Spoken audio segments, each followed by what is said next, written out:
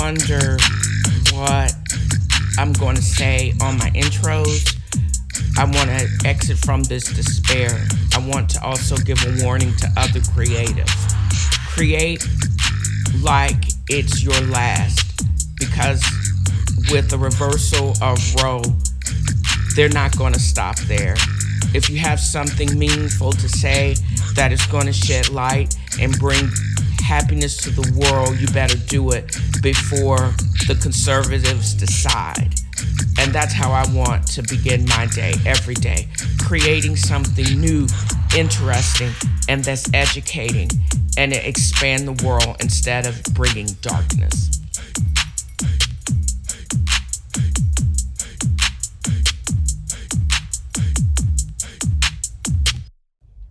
What you doing, beep, beep, boop, boop, boop, boop? What you doing, beep, beep, boop, boop, boop, boop?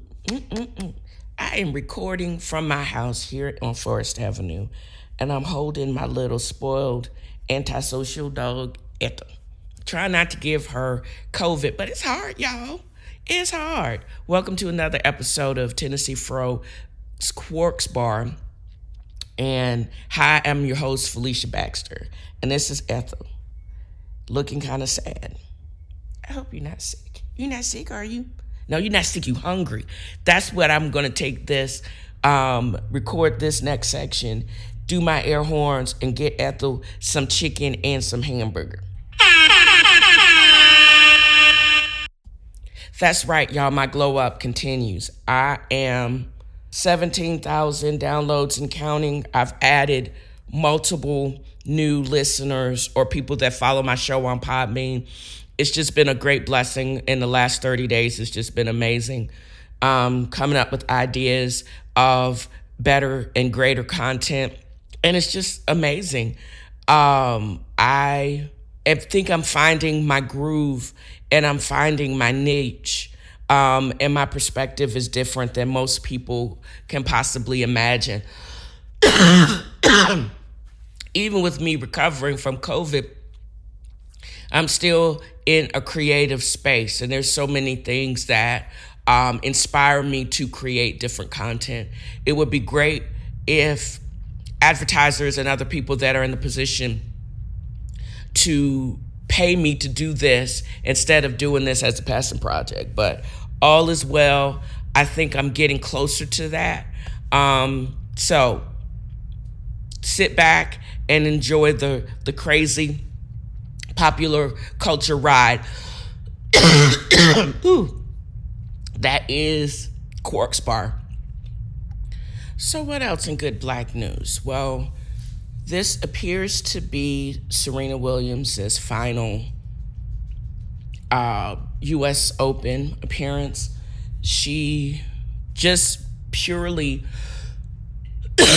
on her presence, they saying that the U.S. Open numbers have skyrocketed. She's playing to sold out crowds. She beat, I think in straight sets is how they describe it, the number 2 seeded player in the world, I believe. And she just seems to be having a good time. She's also, they say, she's never looked better. I've always thought she's looked always amazing, but then again, I don't watch tennis like that. And I'm just doing the highlight reels because I watch these interviewers and they keep asking her stupid questions. And she seems like she catches herself from going straight Compton on them. Like, is she surprised that she is the bomb? No, she ain't surprised, bitch. Girl, bye. This is what I would have said, but no, she's more classier than that. She's also kept the crowd from booing the number 2 person that she beat. And she just looks amazing. And everybody wants to be like Serena. I mean, this is her last hurrah. She's not retiring. She says she's evolving into something else, and she's going to keep it pushing. She wants more kids, and hopefully they'll pay. She has a staff as well as an obstetrician that's going to take better care of her, so she won't almost die at this time from a PE. So I'm actually just really happy for her. Go Serena, tear it up, and we can't wait to see what your next step is going to be. I know I'm going to be there. I'm there for it. And furthermore about the GOAT, Serena Williams actually was recently on Archetype, Princess Cousin Megan's podcast, that I'm sure is getting, in the United States probably, in Canada anyways, wide listenership. And I just had to see if it's illegal for me to even play snippets of the podcast, her podcast on my show, because I find it fascinating. I don't even think I'll ever have that pull to have either Princess Cousin Megan or even the GOAT on my show. But I'm just grateful for the opportunity for you guys can either listen to it for yourself or snippets of the show that actually encouraged me or influenced me to even make this part of the podcast, because as I say, as we see the evolution of Serena Williams, she's going to have more, she's going to absolutely have more of these interviews, because people are going to be fascinated. What is she going to do next? Is it going to be just as great as her tennis career? And I honestly think so. So listen to this snippet from Princess Cousin Megan's interview of the GOAT. I don't know what to say to that. But yeah, I think fearlessness is super important. And I think as you grow with the experience that you get, you think of it as a wound. If you burn yourself, obviously you don't touch the fire again. So you're learning behaviors that make you stop. And that gives you this healthy fear, because there's a healthy fear and, kind of there's like a godly fear as well.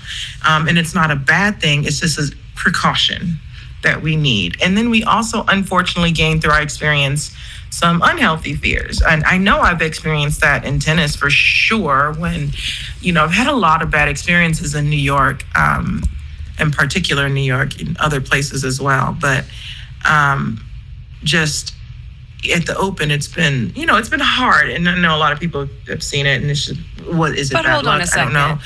Unless you want, can I jump in there? Because there's certain things that I know you won't want to say about your experience, but I lived through a lot of that with you.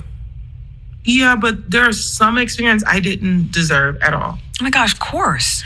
You were treated completely unfairly. It just wasn't one thing. I'm telling you, the reason that I have trauma from it is because it's been 5 things or more. I know. The first being the reason Hawkeye became a thing was because they were calling my balls out and they weren't even close to the line. Serena's referring here to her U.S. Open quarterfinals match against Jennifer Capriati in 2004. Well, here is a live arrival. Jennifer Capriati and Serena Williams. In that match, I gained this fear of hitting because every time I hit a ball, they would call it out, no matter how close it was or how far it was.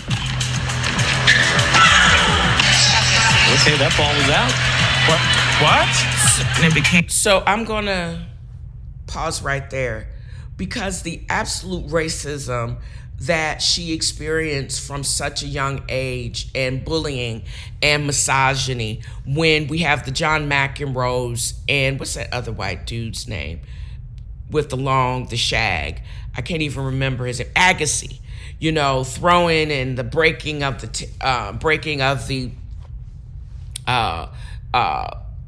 tennis rackets and cussing people out. They basically, just like any good white supremacist, basically would just change the rules. They basically would call it out, even with instant replay, it was obvious that the balls were not out. And they did this stuff just to make her the angry black girl. And they were bullying this kid. And I find it repugnant that now that I think of it. And her, the U.S. Open, it makes sense for the U.S. Open, the most racist of all sports venues would be that bad. I mean, I just think they hide it better in England, like in Wimbledon and the French Open, but the U.S. will basically bless your heart while they cut you and stab you in the head with their racism. So it doesn't surprise me that her worst experiences were in New York, and she's helping packing that bitch out now. I think that just blows my mind, but continue on. It became impossible to play because it was like they just kept calling him out. Serena's going to come right over to talk to the chair. That was way in. John? That was way in. Excuse me? That ball was so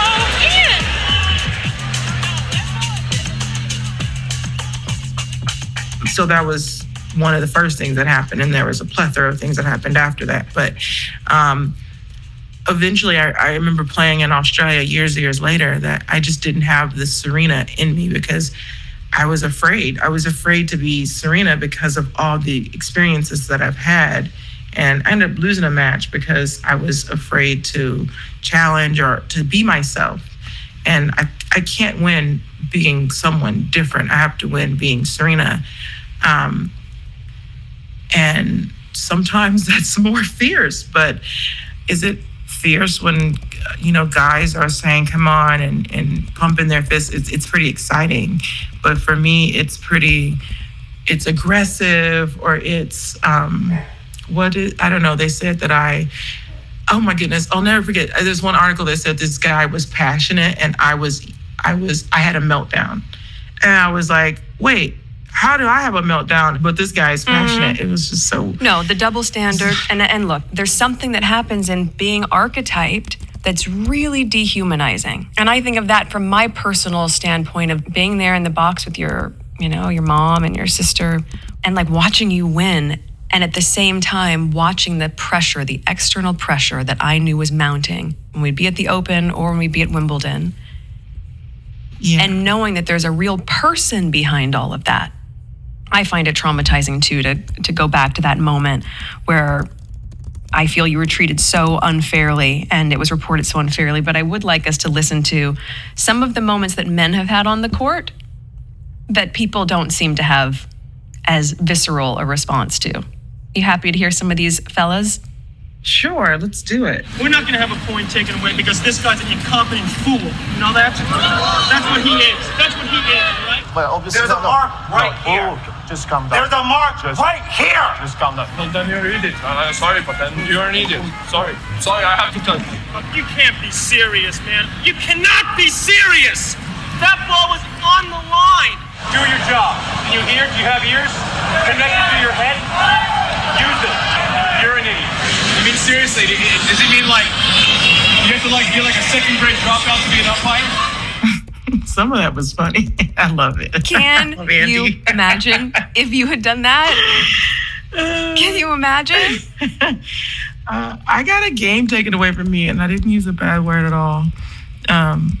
But yeah, that was nuts. But I don't know. I just feel like there's obviously a double standard. And whether people want to admit it or not, that's okay. But just, first of all, it makes tennis more exciting to see these players have these emotions, right? Let's just say that, because tennis is very, black and white. Not literally, but it's just like, it's just like hit. And there's so many rules of things that they try to tell you not to do. But if you look at soccer, if you look at basketball, if you look at all these other sports, you have people screaming and you have the fans really a part of it. And tennis players are grown up and taught to just be monotone, and people are not monotone, which is why you see these attitudes. So if they want to have these attitudes, I'm all for it. Just don't say I can't either. And that's the only thing, is I feel like, let them be them, but within reason, obviously. And again, I do feel that there was a moment where I wasn't proud of it, how I acted and how I behaved, and I didn't like how I behaved at all. And I think I was totally at fault there. But I think there's a lot of other moments where I'm just being myself, and I'm, like I said, I got a game taken away when I didn't use a curse word, not one bad word, period. And so I just feel like there is obviously a double standard. And to experience or talk or just learn about the rest of the show as it progressed, she goes on to talk about trying to balance her ambition and being there for her kid, Olympia, and how I'm sure that led into her decision to evolve and to proceed. And I know if you read the article that she wrote, think piece for Vogue, of all places, it's just, one, is obvious that she's so smart and poised, but also how as a female tennis player, she's being made to choose when male tennis players don't even have to. They can go on and have these really long careers. Look at Sampras and things like that. And their wives are at home pumping out the 4 or 5 kids, but that is not her option. So she has to get, but the getting is good. She's in her 40s. She got to make this happen. I would say, girl, have them harvest your eggs and have a surrogate, because don't believe the hype. This is one thing you may want to take notes from Kim K. She did her 1 or 2, and then she was like, okay, we want more kids, but I ain't having them all. So there you go. But some people want that experience. It's just not for everybody. And if you can afford to do it, get a surrogate. Just saying. And this is not that kind of show. I'm not married. I don't have children. And that's where, I guess, where Princess Cousin Meghan and being married to a royal and her, they can actually vibe and talk about mixed children and all of those things. But I don't have any of that. So y'all need to listen to the rest of her podcast if you want the details of that. I have no comments on that because I don't think I have a right to. So we need to update a couple of ratchet in the news before we move on to other stupidity. I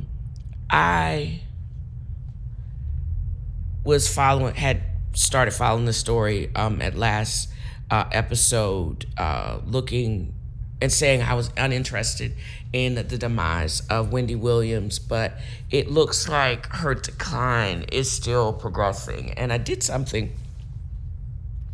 in the show notes just to see her progression. And it's absolutely astounding. She was absolutely spotted late at night in New York in short shorts and a midriff shirt, and she looks like her body is turning in on itself. She looks like she's someone that is anorexic. She's lost a bunch of weight. She does not look healthy. And the other news on the war is I looked up, had been worth as much as $40 million. But she's now entering she has no access to her money. I don't know if the business manager has ripped her off or if she actually is under conservatorship, because she does not look well, y'all. And she looks like death is knocking on her door.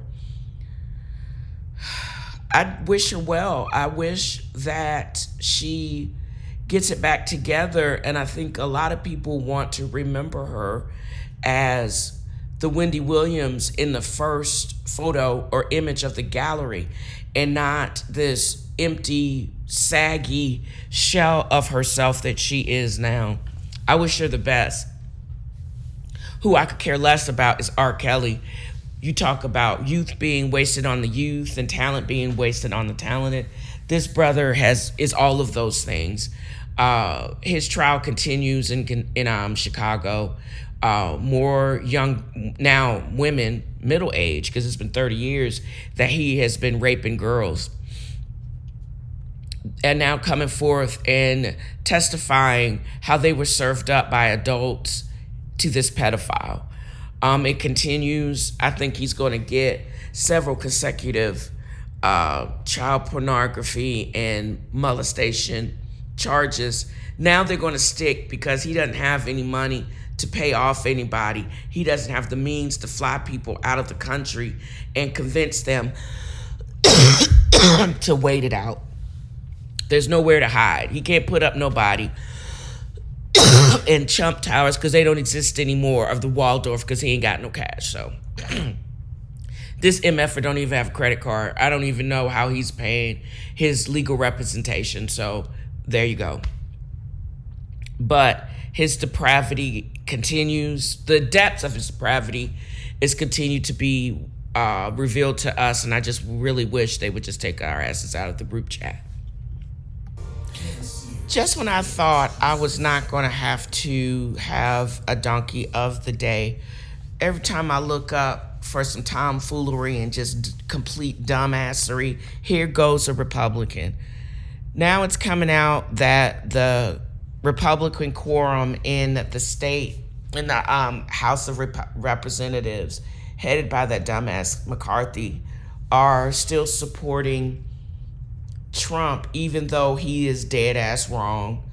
And Ted Cruz is leading the way in the Senate to sue Joe Biden, the administration, for student loan and challenge student loan forgiveness.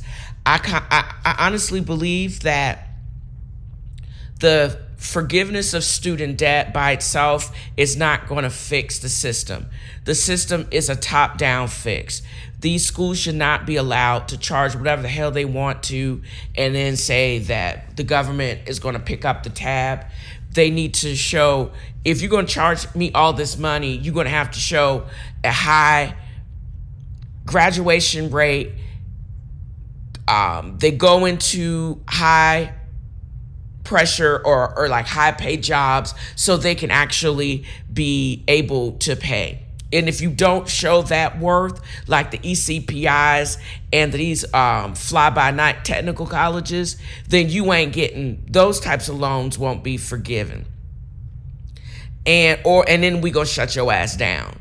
That's what I would like to see. But this willy-nilly challenging the White House for trying to do the right thing and for supporting what they promised in their political run is what, and us paying, making sure that people know that, will get you not reelected and will not elect any other senators if you don't call a spade, because these jackleg Republicans don't care about us. What they're doing now is so against the public good, it doesn't make sense for anyone to be aligned with this party. And if you do say that you are aligned with this party that is willing to support a liar and a sociopath, then somebody needs to check your head. But I'll put these on these forever donkeys right up there with a murderer. I am actually equating these fools with Cola Bill. He basically killed my father and two other people and then bragged on it on TV and then changed his plea to not guilty. Yeah, okay, bruh. That's where this the kind of stuff that will give you the forever donkey tag when you do stupid shit and don't expect people to call you out on stupid. Oh, and before I forget, this Thomas Webster fool, the ex-NYPD cop that picked up a flagpole and beat Capitol Police officers as they ran up on the Capitol. His butt, I think they gave him 17 years or maxed out. I mean, this is justice. And for all of the finky Republicans that think it's okay to break the law and that you're going to get away with it, this is what you get when you break the law. There's no executive privilege because you ain't no fucking executive anymore. You just wrong. You are dead ass wrong. He was dead ass wrong. That's what justice looked like. I don't think it'll be justice until I see that crooked weave chump, all of his enablers, his coked out sons with handcuffs. And that's all I'm going to say about that. And I said what I said, bitches. So I now am moving on to the whole ratchet TV watching images. And if I haven't been clear, one of the things that I have been completely digging is this Siesta Bay rum. So what else is going on besides the usual Donkiness? Well, I watch a lot of TV because I don't have a life, or my life is very singular. It is truncated because I choose to I'm on quarantine now because I have COVID, and I still don't wish this on anybody. It can throw a monkey wrench into everything. I've been hiding for 2 years, went home, had a great time, and then ended up being around patient zero. And then within about 4 or 5 days of exposure, I started getting sick. My sister was getting sick. First aunt, my sister, and then I started getting sick. And I honestly believe that vaccines work, and the boosters work. And as soon as it's safe for me, even though it's probably Omicron variant that I got, I'm still getting the Omicron variant booster. Until this thing is truly controlled, I'm not going to trust it to fate. If people want to think that I'm being injected with some tracking device, what are they going to find? That I take my dog out to walk or pee, and I get take the garbage out and get the mail. That's all I do. So I really don't care if big people think I'm being tracked. I have the most boring and predictable life. So whatever, y'all. But while I am truly I'm still watching some pretty gangster TV. I'm really enjoying the House of the Dragon. I think the dragon, Dracarys, which is a black name, and he looks like a black dude that I probably dated back in the day, is my favorite character. Also, my caption of the dragon, and I wrote, "Have dragon will travel and rule the 7 kingdoms." There was an old Western from the 60s called the bounty hunter was named Paladin. Have gun will travel was the name of the Western. I used to watch reruns with my grandmother, and it was Paladin, Paladin, where do you roam? Paladin, Paladin, far, far from home. So me doing that, I just thought of that. I think of little quirky things. But this is the prequel to Game of Thrones. And the whole premise of this show is how brilliant and magnificent. When you look, this is how white supremacists look back. They look back to the greater time when there were 10 live dragons and not just the dragon eggs. And it still looked like, it smelled like toe jam back in those days. But I just am just like Jason Momoa, his 6-pack, and how fine he was, and how young he was, how Viserys was he basically was chased out of the kingdom. This is Game of Thrones, by the way, y'all. If you want to really listen to some of the funniest recaps, Black Guy Who Tips on all of the platforms is completely hysterical. I probably will add that in because he and Karen get on these riffs and they absolutely make the recaps are hysterically funny. That's why I mentioned the show. I'm watching it. I like it. But the comedic recaps of Rod and Karen from the Black Guy Who Tips podcast is completely hysterical. I'm going to include that for streaming in the podcast notes. But as I get back to Game of Thrones, the Viserys Targaryen character hooked up with Jason Momoa's character, Dothraki, so he could reclaim his kingdoms. And he kept saying, I want my crown, like the white supremacist he was.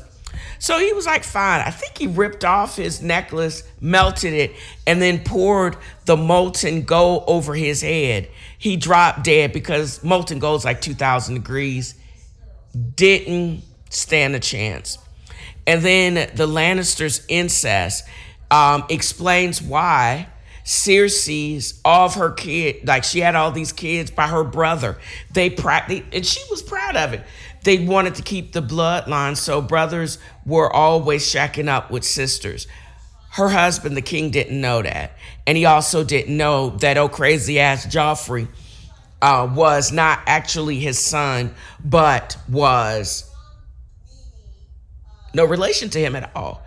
And his mother was also his sister. Disgusting. So I've gotten up to, I believe I'm kind of almost through season 1. Robert dies because he gets injured in a hunting trip. The lying Melania-esque Cersei seizes the throne for Joffrey against her husband's wishes, and she just be making up lies. She doesn't care. And then they take Ned Stark into custody. But her action starts, I believe, and this is the other thing, you got to follow the wiki to get all these characters straight, but it also starts all in out civil war because he should not have been king. Basically, Ned should have been regent, and somebody else, I think it was the brother of the king, should have actually been, because Joffrey wasn't his. And that's what Ned figured out. Also, Ned Stark figured out that it was one of the Lannisters that knocked him out of the tower because he saw the brother and sister getting busy. So with that said, you realize just how far the kingdoms has fallen from 300 years prequel of House of the Dragon into the toe jam and the minor chair that it makes up the Iron Throne in Game of Thrones. So, but I dig it. As I said, I'm not going to be able to do a funnier recap than what you can listen to on The Black Guy Who Tips, but I definitely enjoy not only watching House of the Dragon, I also really enjoy watching Game of Thrones, and I'm almost through the first season, and I'm floored. It is grisly, it is raw. So I am watching as I was saying, I don't know how much you got that, but I am watching the season finale of P-Valley again for the upteenth time. And let me see, what is this called? I can hardly see. I'm also, if you hear me coughing, what is this called?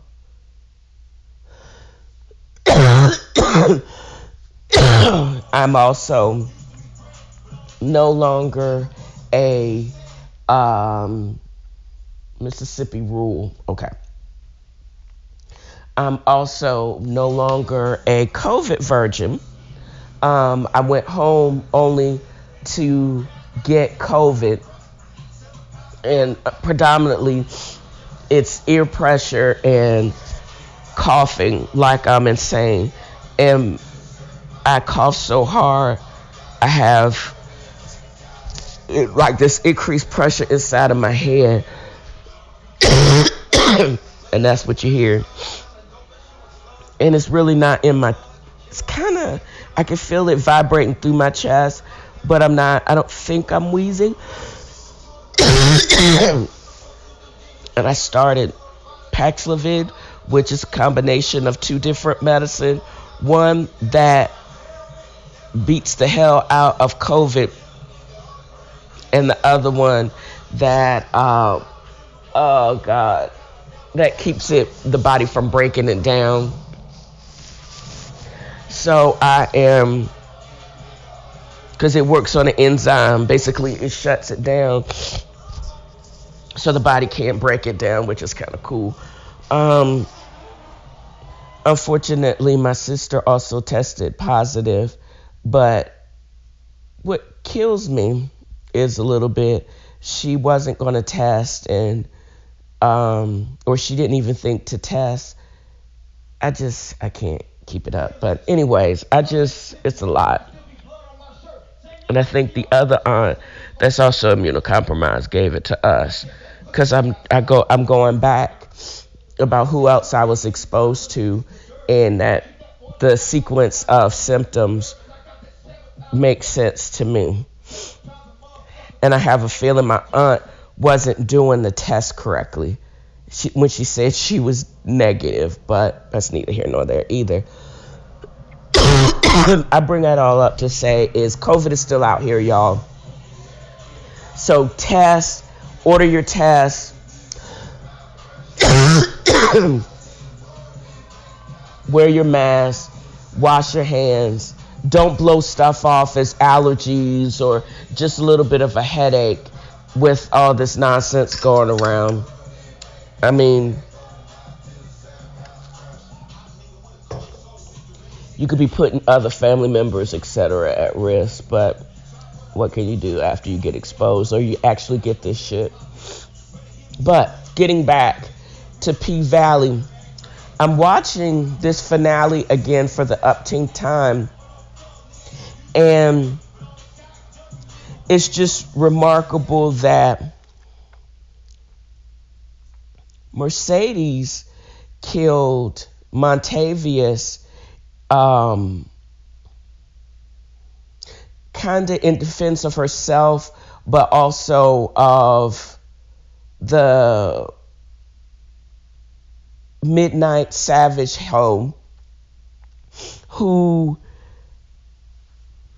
really was considering running, and after a split second came back and basically they survived, and she had moved on. And I don't know, I just think, and Mercedes held it in because she's the one that pulled the trigger, and she carries the guilt, but it was in defense of somebody else who doesn't give a damn. And then I have Little Murder. He always seems like he's a hustler, and he's now Big Murder. And he continues to go hard at, just because Pico, who had, I realized that he had knocked him the fuck out in season 1, came and was mouthing off again when trying to take the rap for Big Teek's suicide. And Little Murder had to light him up. It wasn't in defense of anybody. It was just in defense of, he's trying to catch a body. He was basically mouthing off, and basically he felt compelled. Or the old head said, he's your friend, you gonna have to handle this. This is like some ghetto cove nigga shit that they are doing, and it makes absolutely no sense. It was in defense of somebody that basically took his own life. And why would you do that for cred? But why? Maybe it was the problem of the situation was that he did it because it's like a street code or honor code thing that he felt compelled that he had to do. But to me, who really was he really defending Big Teek's honor, or was he trying to assuage his own guilt? And also, he may be gay, but he has to be the hardest MFer on the block kind of thing. When Mercedes capped Montavious, she capped him because she was defending her, Clifford, and Autumn's lives. It wasn't about honor. It was like, it's either me or you. And she was like, bitch, it's gonna be me. And it was no honor, because she still feels guilty about it because she took somebody's life. Little Murder was there at Big Teek's suicide, and then he unloaded 30 rounds in his chest because he was running his mouth. I'm not sure about how Maine's gang are going to handle it, but he don't seem like he plays, and maybe that's what also he proved too. He didn't want his own security because he said, I can take care of myself, because you try to get me, I'm gonna get you back, and you're not gonna be running your mouth, or it's gonna have to start a war. What they were trying to prevent when he kicked his butt before, and now the war has really started. But also they all have, it's like tit for tat, and it's just so ghetto and stupid. But I look at this 7 pounds of pressure and what it means, and how it's only the difference in what it means to Mercedes, which almost ended her career as probably one of a legendary exotic dancer, and how that he's using and created this song to explain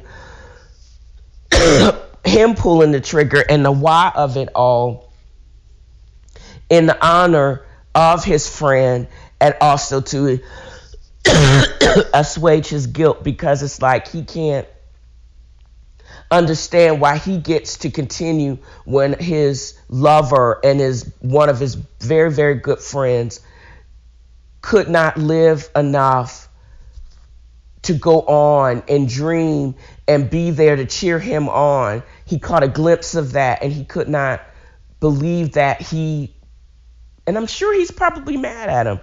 Instead of basically admitting it to this gang what he did, he just really needs therapy, and hiding inside the pink is not going to allow him to progress beyond being hood famous, because he's always going to be drawn back and keep in his safety zone and not expand.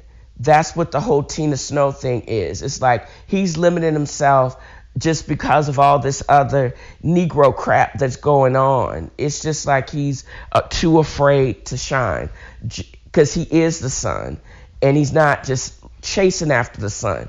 This bitch is the sun, but he's gonna blow it all up over some nigga shit.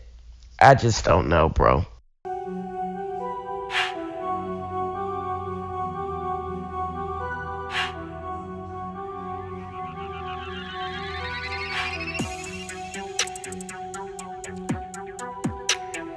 I wanted to end my broadcast or this recording with just some fresh beats, and as a reminder for us to be kind to ourselves, be kind to our minds, Mike Beats, and keep creating.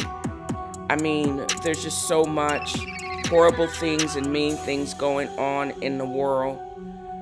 And this is not goodbye.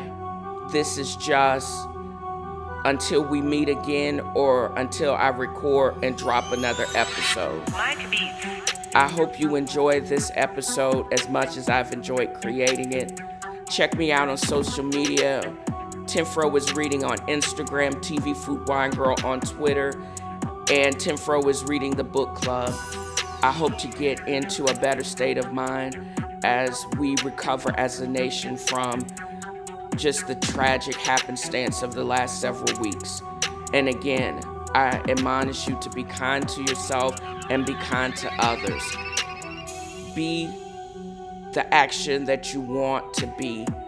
If you want kindness, give kindness, exude kindness, and just love yourself and love others. And again, thank you for listening.